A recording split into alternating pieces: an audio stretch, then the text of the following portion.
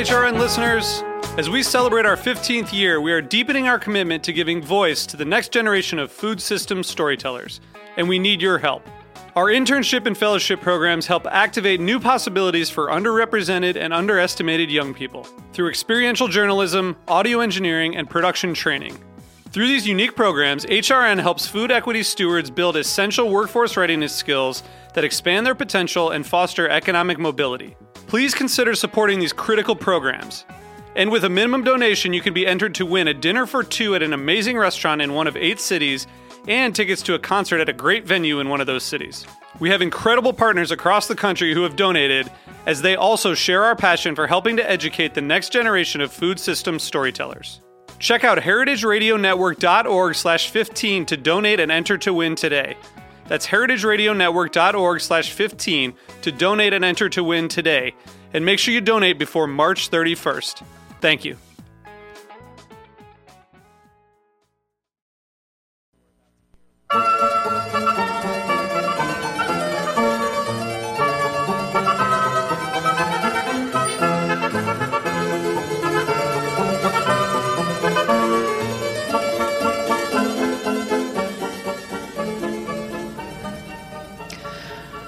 Hello, and welcome to A Taste of the Past. I'm Linda Pelaccio, your host here on Heritage Radio Network, and today's show is being sponsored by Acme Smoked Fish, North America's leading producer of smoked seafood. Sourcing only the highest quality materials from around the globe, Acme has been a sustainable steward of the seafood industry for over 55 years. From traditional smoked salmon to fine delicacies like smoked sable and trout, Acme is the authority on smoked fish. For more on the Acme, Blue Hill Bay, or Ruby Bay brands, visit acmesmokedfish.com. Well, here we are, just a couple of weeks away from Thanksgiving. If you're listening live on Thursday, we're only a couple of weeks away from Thanksgiving, and I felt it appropriate to talk a little bit about the holiday and where it came from and some of the historic recipes that are attached to it. According to history, a letter that was discovered in the early 1800s by an Alexander Young, it was a letter written by Edward Winslow. And according to that letter, in 1621, the Plymouth colonists and Wampanoag Indians shared an autumn harvest feast that now we acknowledge today as one of the first Thanksgiving celebrations of the colonies. However, that letter was not discovered until 200 years after the feast occurred.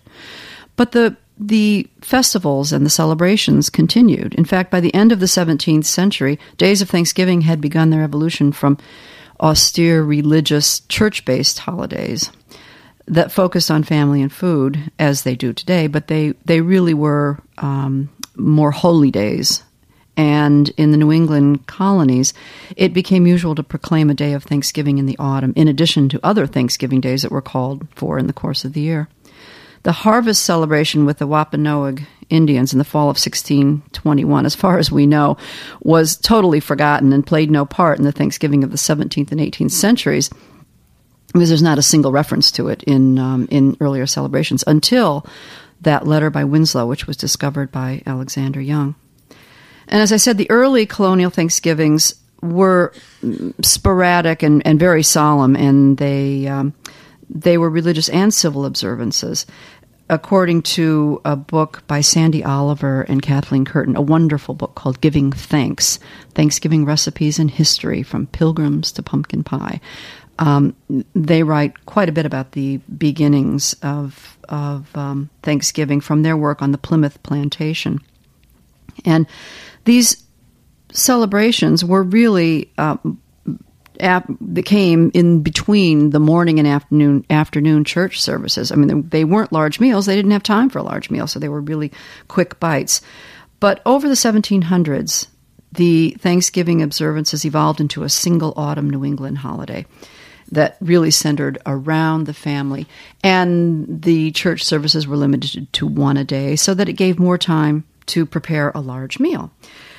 And lo and behold, we enter the 1800s, and an author and editor who is responsible for Thanksgiving as we know it is Sarah Josepha Hale.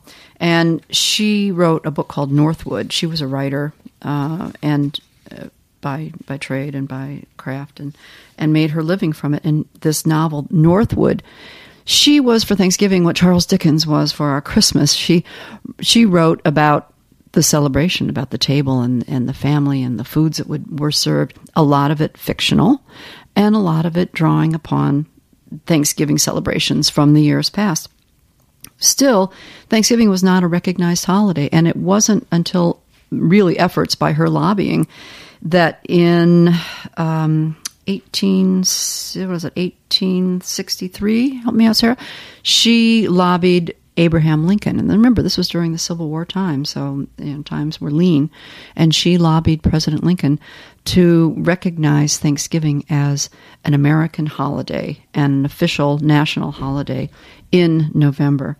That, at a time, I think, very important to help bring the country together as well.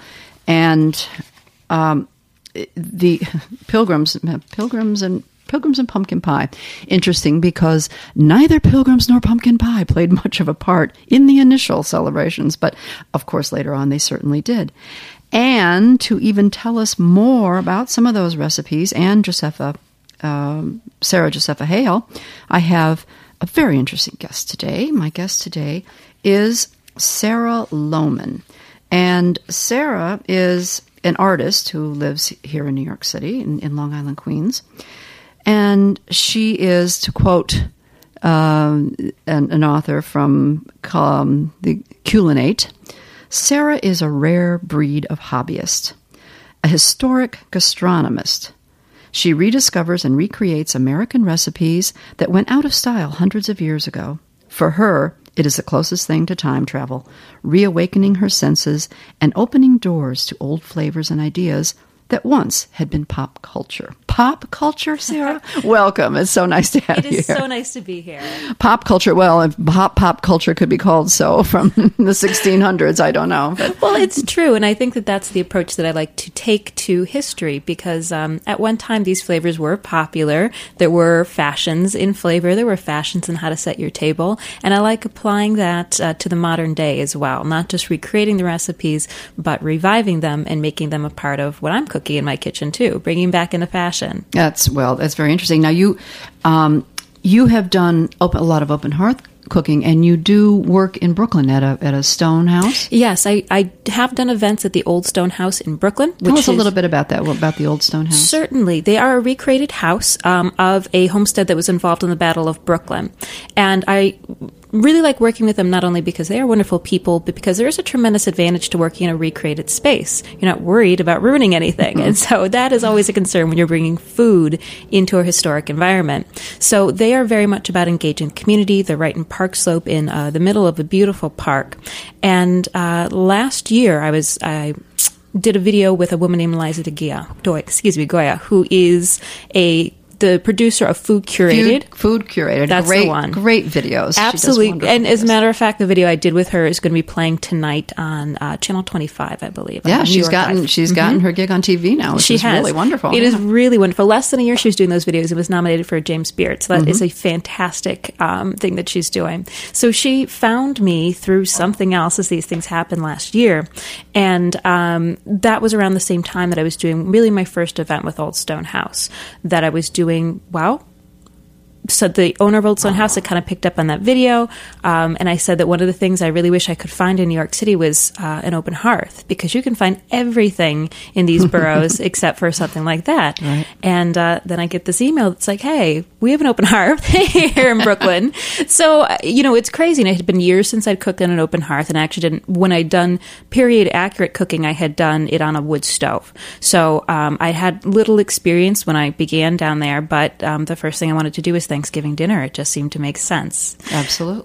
And it worked, and everything was cooked, and we had about 150 people show up that day. Wow, that's a lot to do when you're not really sure of your surroundings and your stove. I went in, I did a test run, but you know what? For me, I really like doing this work sometimes because in some ways fire is simpler. If it's hot, it's hot. It's cold, it's cold. It's sometimes working with an oven, there's a certain mysteriousness about food. You put something in and we'll see if it comes out an hour later. Right. When you're working with the fire, it's much more visceral. You just have a better understanding of when something is done, when something should be done, whether it needs to be hotter or colder. For me, that's easier. Maybe that sounds crazy. Right, and you could use an oven thermometer. Yes. But they didn't use them when they were cooking with open hearths. They did not use them. They just knew. They knew how many logs. They knew how hot it was, right? And the most common question I would get is, how do you know when it's done? And I still don't know how to answer that question. How do I know if it's done? You look at it. It's interesting. That is still, I think, one of the most common questions that non-cooks always ask cooks in traditional, in ovens that we use today. How do you know when it's done? And there's the whole thing about pressing meat and pressing cakes, and it's just practice. You just sort of get a sense of, It's just done. But then something will surprise you. You'll take that perfect cake out of the oven and the whole thing collapses. Or the bloody thigh in the turkey as you carve it at table. Exactly. Happens to the best of us, absolutely. Right. So when I worked at Old Stone House, when I did that event, I recreated one of the earliest Thanksgiving menus that I have found, which is from the personal papers of Juliana Smith, and was written, it seems to be about 1779. She wrote a letter to her friend and said, we had a great Thanksgiving, and here's what we ate. And it's just a great menu. Where did you find these papers? What I wanted to ask you was, how do you go about your My research? research. Right. Now, this one I have not found the original document. I originally came across this letter in the American Heritage Cookbook, which is a mid-20th century book. So you always gotta, you gotta take 20th century books with a grain of salt sometimes. If you're not looking at a primary source, you always gotta check it. But I have found original sources for a lot of their menus, and I found them to be very accurate. So, and I've seen this menu again and again since then. My research, a lot of it does come from this really wonderful website called Feeding America, which I know you're familiar with as well. Right, Peter Berg and Jan Langone. Absolutely. Fabulous job putting old historic cookbooks online for research. It's absolutely, wonderful. about 150 years worth of American cookbooks. Right. And what's truly wonderful about that site is that it's searchable, which is incredible as a culinary historian. You find a reference to something, or you've got too many apples in your refrigerator and you want to use them for something, and you just type in apples, and all of a sudden you have 50 comparisons over 150 years of what's happening, what people are doing with apples, and what the fashion is at the time. How are people cooking them in different eras? So that is always a great first place to start. That's also where I fact check, because if I find a recipe that someone says is historic and I don't find a reference to it on Feeding America, then I'm suspicious. Right. And I also am accumulating a collection of my own cookbooks, both reprints and originals, because sometimes there's nothing like just paging through a book and looking through for inspiration. Right. Well, so these recipes you found from these papers, the personal papers, you found those from the Heritage Cookbook, you said, right? Yes. And they were for a full menu of Thanksgiving dinner? The full menu that she had in 1779, which I think sounds delicious and is, as a matter of fact. She had a haunch of venison, roast pork, roast turkey, pigeon pasties, roast goose, onions and cream, cauliflower, squash, potatoes, raw celery, mincemeat pie, pumpkin pie, apple pie, Indian pudding, plum pudding, and cider. Sounds just like my Thanksgiving dinner. That's a lot of food. She must have been feeding quite a crowd. From the context of the rest of the letter, it seems like a couple branches of their family came together at their grandparents' house, actually. So there's a long tradition of that. But there is this tradition of multiple meats on the Thanksgiving table that has kind of fallen off now. I mean, especially at this time of the year, this is slaughtering season. There's a lot of fresh meat that had to be eaten. But I also think our diet was much more meat-based at this time. We were just consuming a lot more meat at every single meal. However, to have 1, 2, 3, 4, 5 different types of meat. And not small, large. You said haunch of venison. I remember the first time that my son was experimenting with some slow braising of a large leg of lamb, and he wanted to do it with the Thanksgiving turkey. Kind of tough, so the ovens were busy for a long time. And I thought and I said, what? Well, that's, we're kind of throwing off the menu a little bit. But then giving it some thought, I realized, well, of course, you cooked whatever, as you just said, whatever was butchered, whatever was around. You had multiple meats. And in fact, the earliest Thanksgivings did not, there were turkeys were around, but they wouldn't have turkey. They would have had most likely venison. Would have been their meat of choice for a celebration. Which I actually think if you would like to add a second meat, which is funny because I just had a conversation with someone who's having their first vegetarian Thanksgiving, so it's entirely the opposite. But if you are thinking of adding another meat to your Thanksgiving table, I say venison. I've done it now for 2 years in a row. The first time I did this menu was in my Queens apartment. I invited all my friends over and we had a revolutionary Thanksgiving. And we served venison and it was absolutely delicious. We just did a venison roast and I just, prepared it very, very simply and did it with a dressing too, a current dressing. It was great. And it was kind of a nice side in a way. Now I have to say though that I am from Ohio originally, and in Ohio everyone's freezer is stuffed full of deer. People are trying to give it away to you. Now of course trying to buy venison in New York City, that's an entirely different story. Just have to drive a little north, that's all. That is true. Don't get into the city. It's too expensive. It's just, and it's just my background. I'm so used to having something like that around and easily accessible. And when you're living in the middle of Queens, again, there's some things that are so easy to find and some things that aren't. That's right. Well, now you are not a trained chef. You did not go to culinary school. So this is all self-taught. Correct? Exactly. And that's exactly why I was kind of dubbed and then accepted the name of a historic gastronomist, because I'm not a trained chef. Neither did I go to school for culinary history. I just, for many years, whenever I read recipes, I didn't just want to read them, I wanted to make them. So the knowledge that I have amassed has come from doing. And I think that my skill in it is taking it and translating it to a larger public. Food makes people excited, and New York City has a wonderful food culture. People are interested in eating and trying new things. And so in my mind, it's not just about the geography of where food is coming from, it's about the time the food is coming from, and going to the past and pulling that for inspiration, as well as looking around the nation. So it's a lot of things that are already happening in New York in a contemporary food scene that I think what my work is kind of adding into.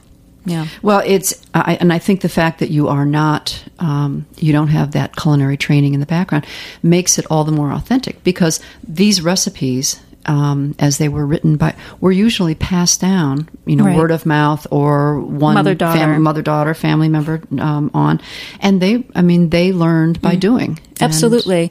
And of course, I've looked at some of the great men of history too, Carême and, looking at Delmonico's early recipes and looking at the men that are doing this professionally. I'm also interested in those. I think one of the advantages too is that I don't have a prejudice. I don't look at a recipe. I look at it fresh and I say, I don't have anything to tell me, well, you don't do that way. You can't do that this way. And sometimes trying those very unexpected recipes is when you find a revelation. Right. Well, when we come back, we're going to talk about your actual execution of some of these recipes. Great. I want to hear about some of that. So stay tuned. We'll be right back.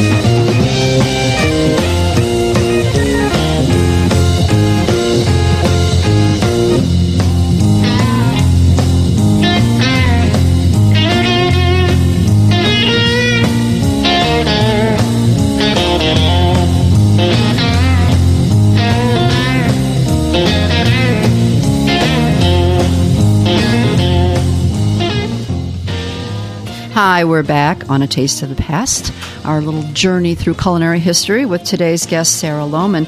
And Sarah and I were talking during the break about, she said that she didn't go to school for culinary history, and I was telling her, until recently there was no school for culinary history. There were no faculties of study. I mean, we really had to, all those of us who had a passion for it, that was the main thing. We had to have a passion. Right. And it was research on our own and cobbling together whatever sources we could find. I'm always interested in full disclosure. I want to say, I want to be very honest about my background too, but at the same time, I think that a lot of the learning comes from doing, from reading, from amassing knowledge, and the more you do it, the more of an expert you become. And I just like bringing it to a larger audience too. Yeah. I think it's a fascinating thing. Well, and today, people are fortunate today. There's you can study culinary history and food history at Boston University and NYU School of Food Studies, and I'm sure across America there are other means of study as well. But we're glad that happened. But it happens anyway. Well, now I want to mention before I forget that Sarah has a very interesting blog, and it's called 4 Pounds Flour. Correct. Where does this come from? Well, I knew that actually about 2 years ago, we're coming up on our 2-year anniversary for the blog, that I wanted to start writing about this. I'd already thrown a series of parties with my friends, and the Civil War cocktail party, the Revolutionary Thanksgiving, and I just did it because I was interested in it. But then when I did it, all my friends got interested in it, and they'd keep talking about it and talk to each other about it, and it created this place of dialogue. And I realized that there might be a little something more to this. So I decided I'd never written a blog before, and I decided I should write and see what the reaction I got. So I was looking for a name, and I was just flipping through my books, and actually I was flipping through one of my favorite historic cookbooks, which is American Cookery by Amelia Simmons, one of the first books, the first book published in America by an American, of American recipes. And in one of her cake recipes, she calls for 4 pounds of flour. And I thought, 4 pounds flour? That is a huge cake. I just liked the way that sounds those like it was an sound. Election cake, maybe. Perhaps, or at least a multi-layer cake, certainly something. But all I could think was, that is a lot of flour. So that was just where it came from. I really like the way the words sounded together. And recipes of that quantity are often so historic. Right. We don't make cakes that singularly huge very often anymore. No, we don't.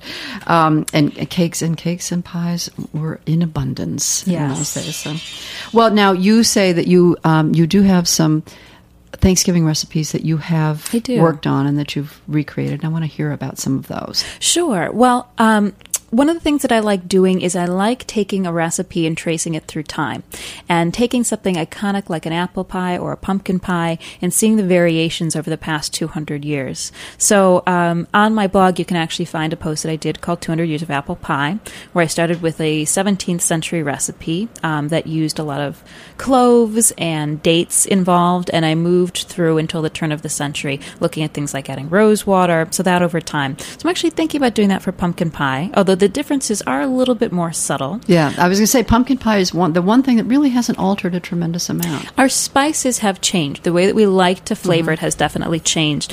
For example, in that 1796 American Cookery, she recommends putting in mace, and mace is definitely an ingredient that has fallen out of vogue today. Mace is the outer shell of a nutmeg, for those of you out there who don't know. The nutmeg has an outer shell when it's initially harvested. It looks like brains. Yes, it looks a little like brains. It's red. The flavor is a little spicy, but also reminiscent of nutmeg. I don't know if you could describe it better. It's a strange taste. I think that's very accurate. And you're right. You don't see it that often, and it's not that easy to find. You can go to, spice stores. They still have it in the supermarkets. You can find it, but it's just not called. It's not called for in many recipes. And it's also something you can find in Indian foods as well. You can usually find mace too in the spice section. Yes, not called for anymore, but in this book, mace was unpopular. Mace was in your baked goods. You put mace and nutmeg in everything. It was very, very important to those flavors. So her pumpkin pie from 1796 has mace, nutmeg, and ginger. And ginger is also something that comes up a few years later, which is in Sarah Josepha Hale's wonderful book about American cooking, which came out in the 1840s. And now, is that The Good Housekeeping? Yes, that is The Good Housekeeper. Good Housekeeper, right. And then Good Housekeeping came about after that, right? Yes, exactly. Yeah. And I do love Sarah Hale, too, because she, in my mind, I picture her like Anna Wintour, but 1840s style. She edited Godey's Ladies book, which was the fashion book. It was the go-to women's magazine. Absolutely. Period. Yeah. Absolutely. So she was she had a lot of power. I'm sure there were others, but not not like hers, not as popular. No, yeah. And she just uses these wonderful turns of phrase when she's doing her recipe writing. She says, stew the pumpkin dry, make it like a squash pie, only season rather highly. In the country, where this is the real Yankee pie, in italics, is prepared in perfection, ginger is almost always used with other spices. There, too, part cream instead of milk is mixed with the pumpkin, which gives it a richer flavor. So she really links pumpkin pie to our idea of what Thanksgiving should be. She doesn't say it outright, but she calls it a real Yankee pie. And for a long time, Thanksgiving was very much associated with New England and the foods there, like oysters would also be common on a Thanksgiving table. So it's interesting that she specifically mentions ginger, that this is what they do in the countryside, and that is the way to make a best pumpkin pie. We also see rose water appearing in pumpkin pie occasionally. And then the last recipe I have sitting in front of me is actually from the 1960s, and it is a no-bake pumpkin pie from Betty Crocker. And beware of no bakes. Right? Yes. And interestingly enough, she also doesn't use cinnamon, which is something that I had always used in my pumpkin pie. She also uses ginger and nutmeg, and of course canned pumpkin, whipping cream, and vanilla ice cream. Interesting. At least it didn't have cream cheese in the filling. That pumpkin is and true. Cheese. But it's interesting. Canned pumpkin I approve of. It's the only vegetable, really, the only canned vegetable, which is unadulterated. I mean, it's just pure cooked pumpkin. And I have done the pumpkin pies from scratch in my oven from a pumpkin, which is always it's an interesting thing to do, and I have to say, I do love the smoothness that you get when you do a pumpkin that way. But man, that is labor intensive. And it all depends. I've done many pumpkin pies from baking the pumpkins and steaming the pumpkin. I tried all the different varieties. Right. And so much depends on the type of the pumpkin you use. You can get stringy pumpkin as well. That makes it not as dry. And what I do is I actually take the canned pumpkin and I put it in my food processor for a little bit, give it 30 seconds or a minute, and it tends to deliver the same quality as the best pumpkin made from scratch. So this is the advantages that we have over the past. Well, now those recipes were rather easy, because I know that you've come across some old recipes that must have taken a bit of translating before you can even try to execute them. I'm actually sitting here with my recipe workbook, which will be the book. The complaint with historic food is often that you look at these recipes and they're just nonsense. They're just, lists of ingredients.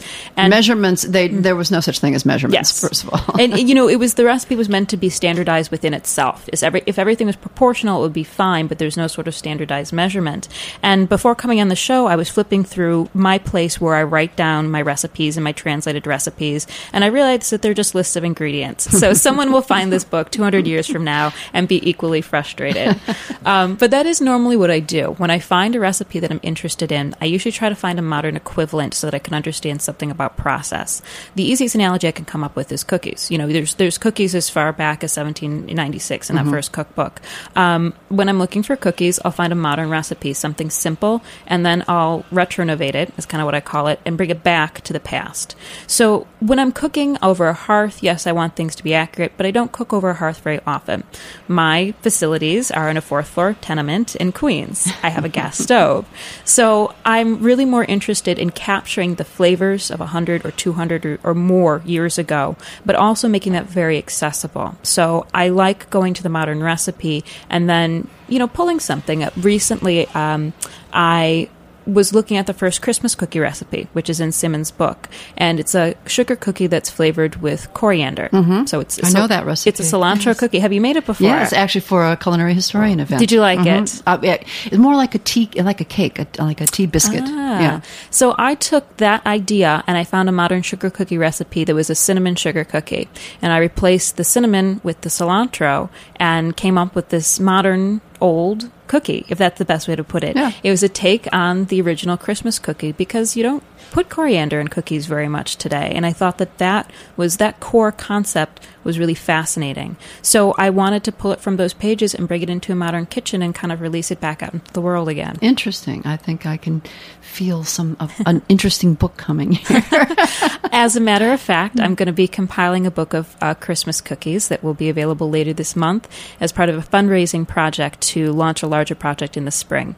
I've recently been reading Charles Dickens' American Notes, which which was his tourist trip to America in 1842. Oh, yes. And I plan to follow his route along the country and be doing events in a town near you. So towards the end of the month, there is going to be a fundraising effort. And if you would like a copy of this book, we're going to cover about 150 years of cookie recipes with the original sources, because being a culinary historian, I know how frustrating that can be too, as well as my modern interpretation. So if you don't agree what I have written down, you can always go back to the original, reread it yourself. That sounds wonderful. Yeah. I just did have another question. Sure. And that was, okay, you got me on the Christmas cookies, and that was so exciting. Because we'll have to. I've got a whole other show planned now. When you can come back to do the Christmas cookies. It was about translating old recipes, and of course, a lot of times people who say, "Well, gee, I think I'll just go research some old recipes," and they really can't. They have a hard time getting past the Old English. You have to realize a lot of these authentic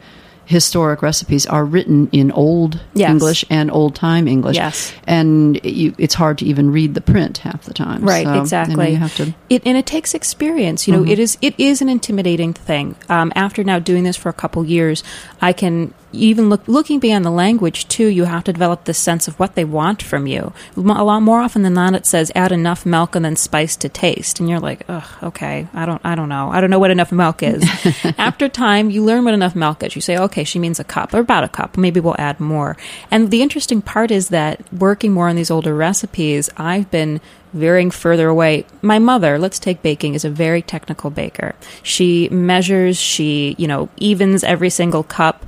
Now, I was never very good at that, and now after cooking from a 200-year-old recipe that says add enough flour, I hardly measure anything anymore. It really fit bad. Your style perfectly. It really did. So you do develop a sense of what they want from you, and then beyond that, from now having to write it, to force myself to put it out in the public, that also helps me retranslate it into a readable recipe. Well, I think what's so interesting is too many of our cookbooks have gotten away from head notes and descriptions, and I know that there are varying schools of thoughts with different publishing houses and different editors, but I really believe you have to get a feel for your food. You really need to know, okay, mix it around until it looks like this curdled, eggs or something, because people don't know, oh my God, did I make a mistake? Is this right? Is this how it's supposed to be? And, right. As you said, how much milk is too much milk or not enough milk? So other than making a recipe 20 times over, which most of us have to do if we're going to test a recipe and make sure it's right, to give people a sense, give them a sense of the food, right? And having a mentor who is a real person helps with that too. And for that was my mother. I learned how to bake as soon as I could stand, and I was cooking dinner when I was in high school, and she's the one that taught me those original things. And no one tells you those things, you will never know. However, if you don't have someone who's working with you, don't be intimidated. Just try it. And I think there is also this kind of very tense sense of the recipe has to be right. You have to do it exactly. It's not going to come out right. Well, what's right is different for every person. You can only cook the dish that you want. And I think that is also a movement amongst modern chefs as well. That, well, this is how I like it, but this recipe is also good with this, and this. You make it how you want it. You make it how you want to make it. I think that's key. That's very important, right? Adapt it to what you have on hand, but understand your recipe. Yeah, and of course, for old historic recipes, there is that translation problem again, and that is that they called things by different names. Yes, like a salad or salad. Yes, was generally a mass of cooked vegetables, right, and not a salad as we know it today, which is very much part of the Italian immigration, which came much later, turn of the to 1900 is what I'm trying to say. But, I'm happy to be the mediator. And again, I'm always try to be very transparent with my sources, because the people who are reading my blogs are an incredibly wide cross-section of people. I'm, of course, been interacting with culinary historians, and for them, I'm going to put that original recipe up there so they can fact-check me and tell me when I'm wrong, things like that. I'm also dealing with home cooks. I'm also dealing with people who are chefs and who are in the food environment in New York City. I'm also into kids that, read steampunk and are really into science fiction and the Victorian era and Civil War reenactors and, people who just like to eat and try new things. And that brings me a great deal of pleasure, having that such a wide cross-section, because I think bringing all those groups of people is an incredible environment. I believe that food is a mediator. I think it was Betty Fussell. She's the one that said that you ingest food, you put food in your body and out comes a world of ideas. I think that's beautiful, and I hope that what I do does that. Well, I thank you very much for your work, and I look forward to seeing more of it. And I think what you're doing is so important, and please keep writing as much as possible about your recipes so that we get a feel and a sense for the food. I think it's wonderful. And I look forward to reading more on 4 pounds flour. And I urge our listeners to check it out, too. You might learn something new. I guarantee you'll learn something new. So thank you so much for being my guest today. My pleasure. I would also like to thank our producer, Jack Inslee, and our engineer, Nat Weiner, and our sponsor, Acme Smoked Fish. This has been Linda Palacio on A Taste of the Past.